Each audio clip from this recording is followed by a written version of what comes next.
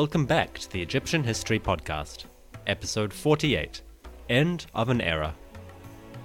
In this episode, the reign of Amenemhat III passes, and the 12th dynasty approaches its end.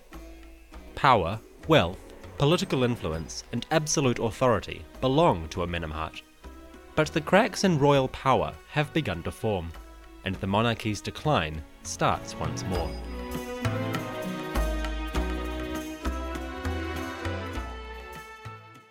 The Sinai Peninsula is one of the most uncomfortable regions the Egyptians ever inhabited on a regular basis. On winter nights, the temperature can drop as low as -16 degrees Celsius, or 3 degrees Fahrenheit. It is dominated by inhospitable mountain ranges and outcroppings, which are caused by the meeting of two continental plates. Because of this meeting, the Sinai is afflicted by frequent earthquakes that can reach as high as 7.3 on the Richter scale. For perspective, the earthquake which devastated Nepal in May 2015, causing thousands of deaths and levelling large parts of the urban environment, was just 7.8. So the Sinai is not a nice environment. The tale of Moses and the Exodus reports that Mount Sinai was visited by God and, quote, Mount Sinai was altogether on a smoke, because the Lord descended on it in fire, and the smoke thereof ascended as the smoke of a furnace, and the whole mountain quaked greatly. It is hardly surprising, then, that the largest group of people living in the Sinai are nomads. Even today, Bedouin make up most of the population, and their ever-moving lifestyle protects them from quakes and disruptions, which would devastate a more settled population. For the Egyptians of late Dynasty 12, the Sinai was a harsh, unforgiving environment. Nevertheless, more activity occurred in the Sinai during the 46 years of Ni-Matre Amenemhat III's reign than at any time previously. The Egyptians had just two simple goals in the Sinai: turquoise and copper.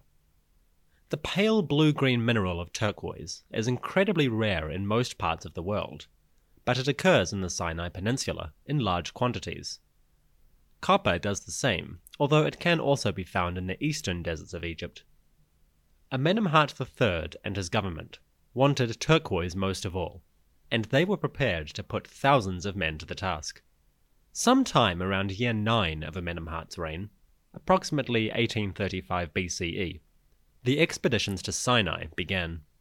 Workers undertaking the expedition carved a record of it into the walls of a canyon, and so began one of the most consistent records of activity in any reign to date.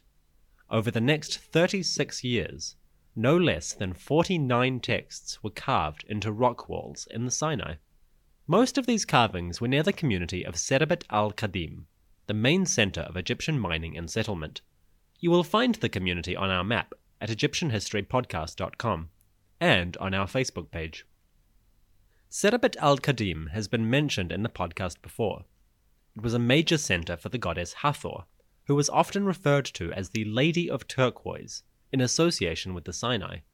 So it was only fitting that Amenemhat III's government now commissioned a major project to build a magnificent temple of Hathor in this area. The Hathor temple was a beautiful work, carved into a rocky outcropping in what we know as a rock-cut temple. It was entered through a small doorway, which was flanked by pillars carved to look like the goddess.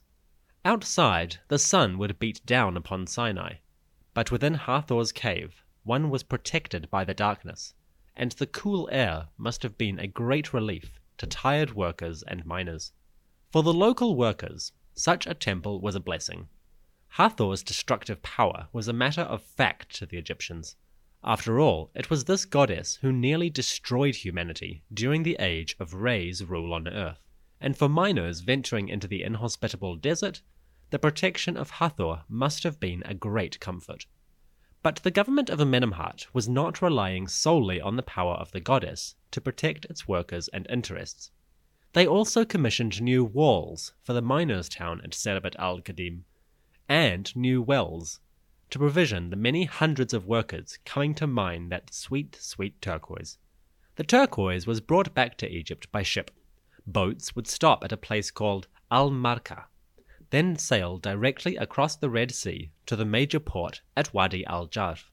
We know this thanks to pictures of ships carved into the rock faces of Serbat al-Qadim, which do not seem to have changed much between the early dynasties and the Middle Kingdom. The only thing that did change is the scale of the operations. During those early dynasties and the Old Kingdom, the expeditions had been seasonal, sent out once every year or so, and returning within a few months. Now, the Egyptians were settling into the Sinai for good, and the work undertaken here, around 1820 to 1810 BCE, would last for a millennium.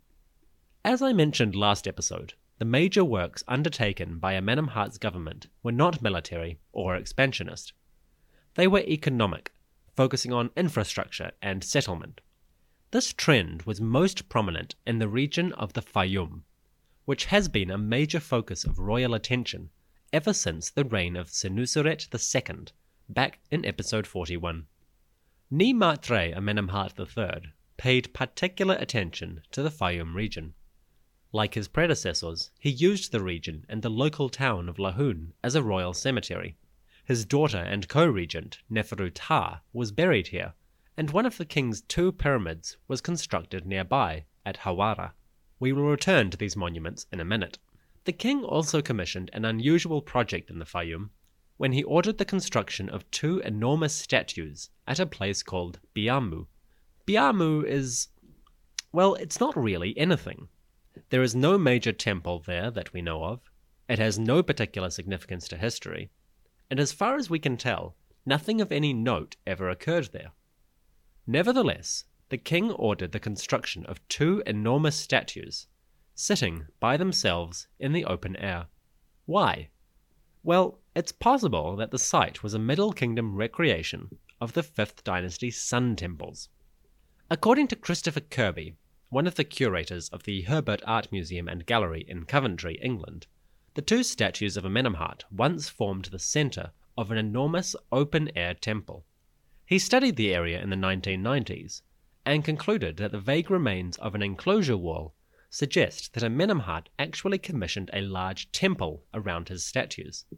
Including their pedestals, these seated colossal statues would have stood about 18 meters or 59 feet high. They looked westward towards the lake of the Fayum, and so it is thought that Amenemhat was commemorating his works in the region, while also making a spectacle of himself. The idea seems to have worked exceedingly well. For the farmers working in the fields near the lake of the Fayum, the rising sun would have shone brightly over the statues. Then, during the annual flooding of the Nile, when the lake grew to nearly double its normal size, the statues apparently seemed to emerge from the water itself. Add to that the presence of enclosure walls, and it's pretty likely that the whole monument looked like something out of mythology, a primeval mound of creation emerging from the lake and bestowing the king's divine blessing on the Fayum as a whole. This was certainly the impression of the Greek historian Herodotus, who visited the Fayum sometime around 450 BCE. He saw the pedestals of the statues and thought that the piles of brick were actually pyramids. It wasn't too far-fetched, for even in the 1800s, a German archaeologist made a sketch of the pedestals that looked rather like small step pyramids. You can see this sketch at our website and on Facebook. Anyway, the effect of all of this was that Amenemhat III had a very serious symbolic presence in the Fayum. 2 enormous statues connected him with the lake and the farms, and the temple enclosures built around them connected him with the myth of creation and the rising sun. Unfortunately, the colossi have now disappeared, leaving only their pedestals behind. But other monuments of Amenemhat III survive to remind us of his overwhelming attention in this general region. The greatest of these is the king's burial pyramid, and the mortuary temple that went down in history as the semi-mythical Labyrinth of Amenemhat. The Fayum pyramid was Amenemhat's second attempt at a pyramid, after he abandoned one at Dashur. His first pyramid was planned to be around 75 meters tall. Unfortunately, it was designed to be too steep, and the passages beneath it were too complex. This made for an unstable site, and the project was abandoned after nearly 15 years of work, in approximately 1825. The Hawara Pyramid was his second and much more successful attempt. It was shorter, about 57 meters tall, and had a very simple set of burial chambers and passages beneath it. This made for a more stable structure overall, and the work speaks for itself. The pyramid survives reasonably well even today. At least, it survives pretty well by comparison with other Middle Kingdom pyramids. Of course, it's nothing on Giza, but Hawara is a respectable enough site in its own way. Besides the pyramid, the most noteworthy feature of Amenemhat's monuments is the so-called Labyrinth at Hawara. This was an enormous mortuary temple, nearly 60,000 square meters, or 640,000 square feet. This enormous space was filled with chambers, passages, storerooms, chapels, and galleries. A statue of the king was discovered here in the 1800s and can be seen at our website.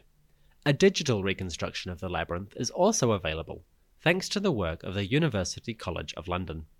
Put together, the whole complex of labyrinth and pyramid covered nearly 70,000 square meters of land, making it the largest mortuary complex of the entire Middle Kingdom. Its design, oriented from north to south, imitated the layout of the step pyramid built by Netjeriket Djoser some 800 years before. Perhaps Amenemhat was looking to his ancient ancestor for inspiration. It would certainly not be the first time that an Egyptian king had done so. All of this work in the Sinai and the Fayum was an incredible burden on the average working man. Expeditions into the deserts and construction projects in the Fayum required the labor of thousands of men, along with many more working to produce food and tools for their use. For the king and his government, such concerns were more logistical than philosophical, but for those beneath these elite ranks, it was a matter of great interest and discussion. How do we know this? Well, sometime during the Middle Kingdom, an Egyptian boy training to be a scribe was given a satirical text to copy. This text is called the Satire of the Trades, and it describes in great detail the various reasons why the life of the working man was deeply unpleasant, and the life of the scribe was infinitely preferable. For the workers living under Amenemhat III, these concerns must have been all too real. Quote, "The beginning of the teaching made by the man called Duaketi for his son called Pepi. It was written when Duaketi was sailing south to the palace to place Pepi in the writing school, among the children of officials of the foremost of the palace. He said to Pepi, 'I have seen violent beatings, so direct your heart to writing. I have witnessed a man conscripted for his labor, so you see, nothing excels writing. The scribe, whatever his place at the palace, cannot be poor. I do not see a profession like it that you could say that phrase for. So I would have you love writing more than your mother, and have you recognize its beauty. For writing is greater than any profession. There is none like it on earth. I see the coppersmith at his toil, at the mouth of his furnace. His fingers are like crocodile skin, and his stench is worse than fish eggs. Any craftsman using a chisel is more exhausted than a laborer. No nightfall rescues him. When he has done more than his arms can do in production, at night he still has to kindle a fire. Let me tell you what it's like to be a bricklayer. The bitterness of the taste. He has to exist outside in the wind, building in his kilt. His arms are destroyed by hard labor, mixed in with all his filth. For the carpenter with his chisel, life is utterly vile. All the work on a house may be done, but the food given for it wouldn't stretch to his children. The gardener has to carry a rod, and his shoulder bones age. He spends his morning drenching leeks, his evening in the mire. He has spent over a day after his belly is feeling bad. So it happens that he rests dead to his name, aged more than any other profession. The field laborer complains eternally. His voice rises higher than the birds, with his fingers turned into sores from carrying too much produce. He is too exhausted to report for the marsh work, and he has to exist in rags. If he can ever escape from work, he reaches his home in utter poverty, too downtrodden to walk. Look, there is no profession free of directors, except for the scribe. He is the director. If you know how to write, that is a better life for you than all these professions I show you. A day in the school chamber is more useful to you than an eternity of its toil in the mountains. It is the fast way that I show you. Or should I inspire you to desire being woken at dawn to be bruised? End quote. The writer is being hyperbolic. He's exaggerating to make a point. But nevertheless, it is pretty clear how big a gap Egyptians perceived between laboring in the fields and working as an administrator. This mindset actually survives today. Few jobs in rural Egypt or Sudan are coveted as much as administrative or desk jobs.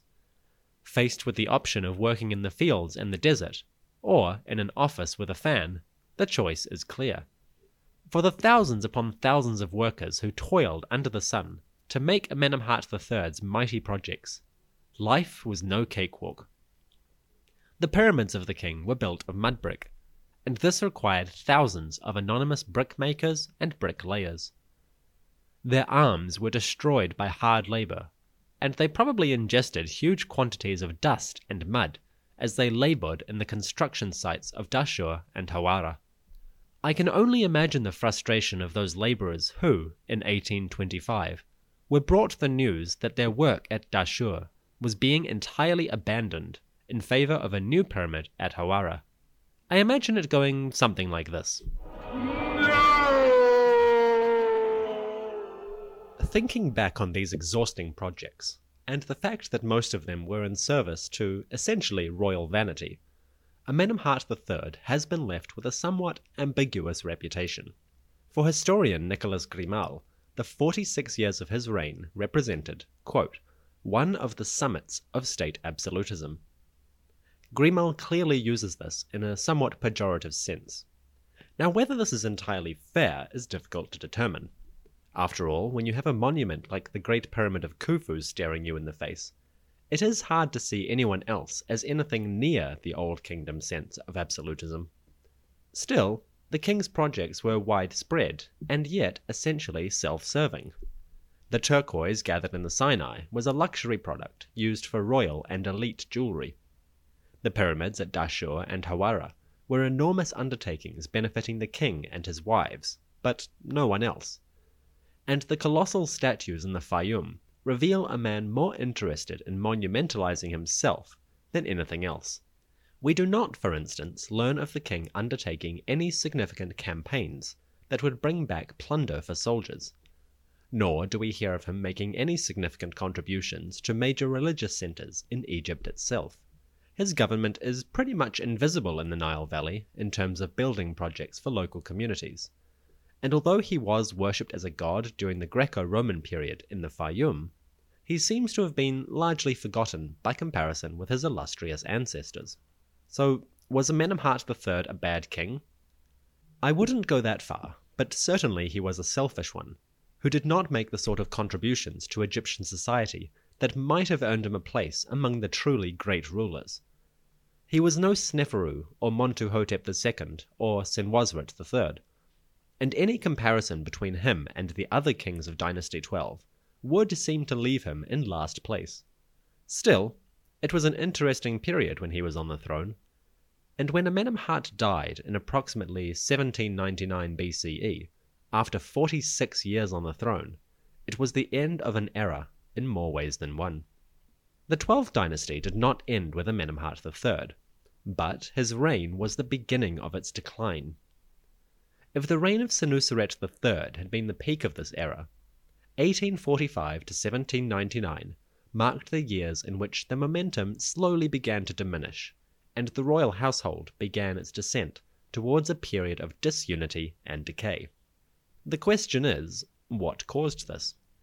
That is a matter we will be exploring in the forthcoming episodes, but one of the major contributing factors to the slow decline of royal power was the steady immigration of foreigners into northern regions of Egypt.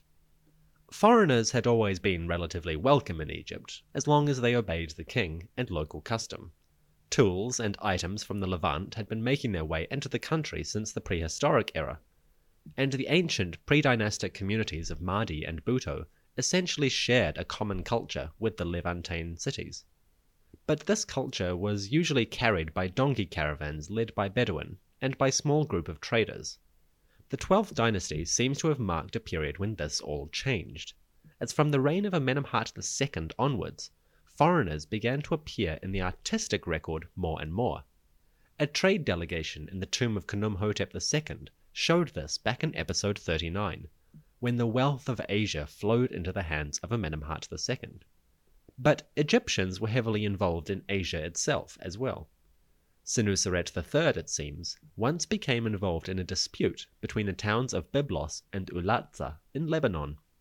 The Egyptians had been importing wood from Ulatza, and when the king of Byblos attacked this town, Senuseret III actually dispatched an Egyptian contingent to mediate the crisis.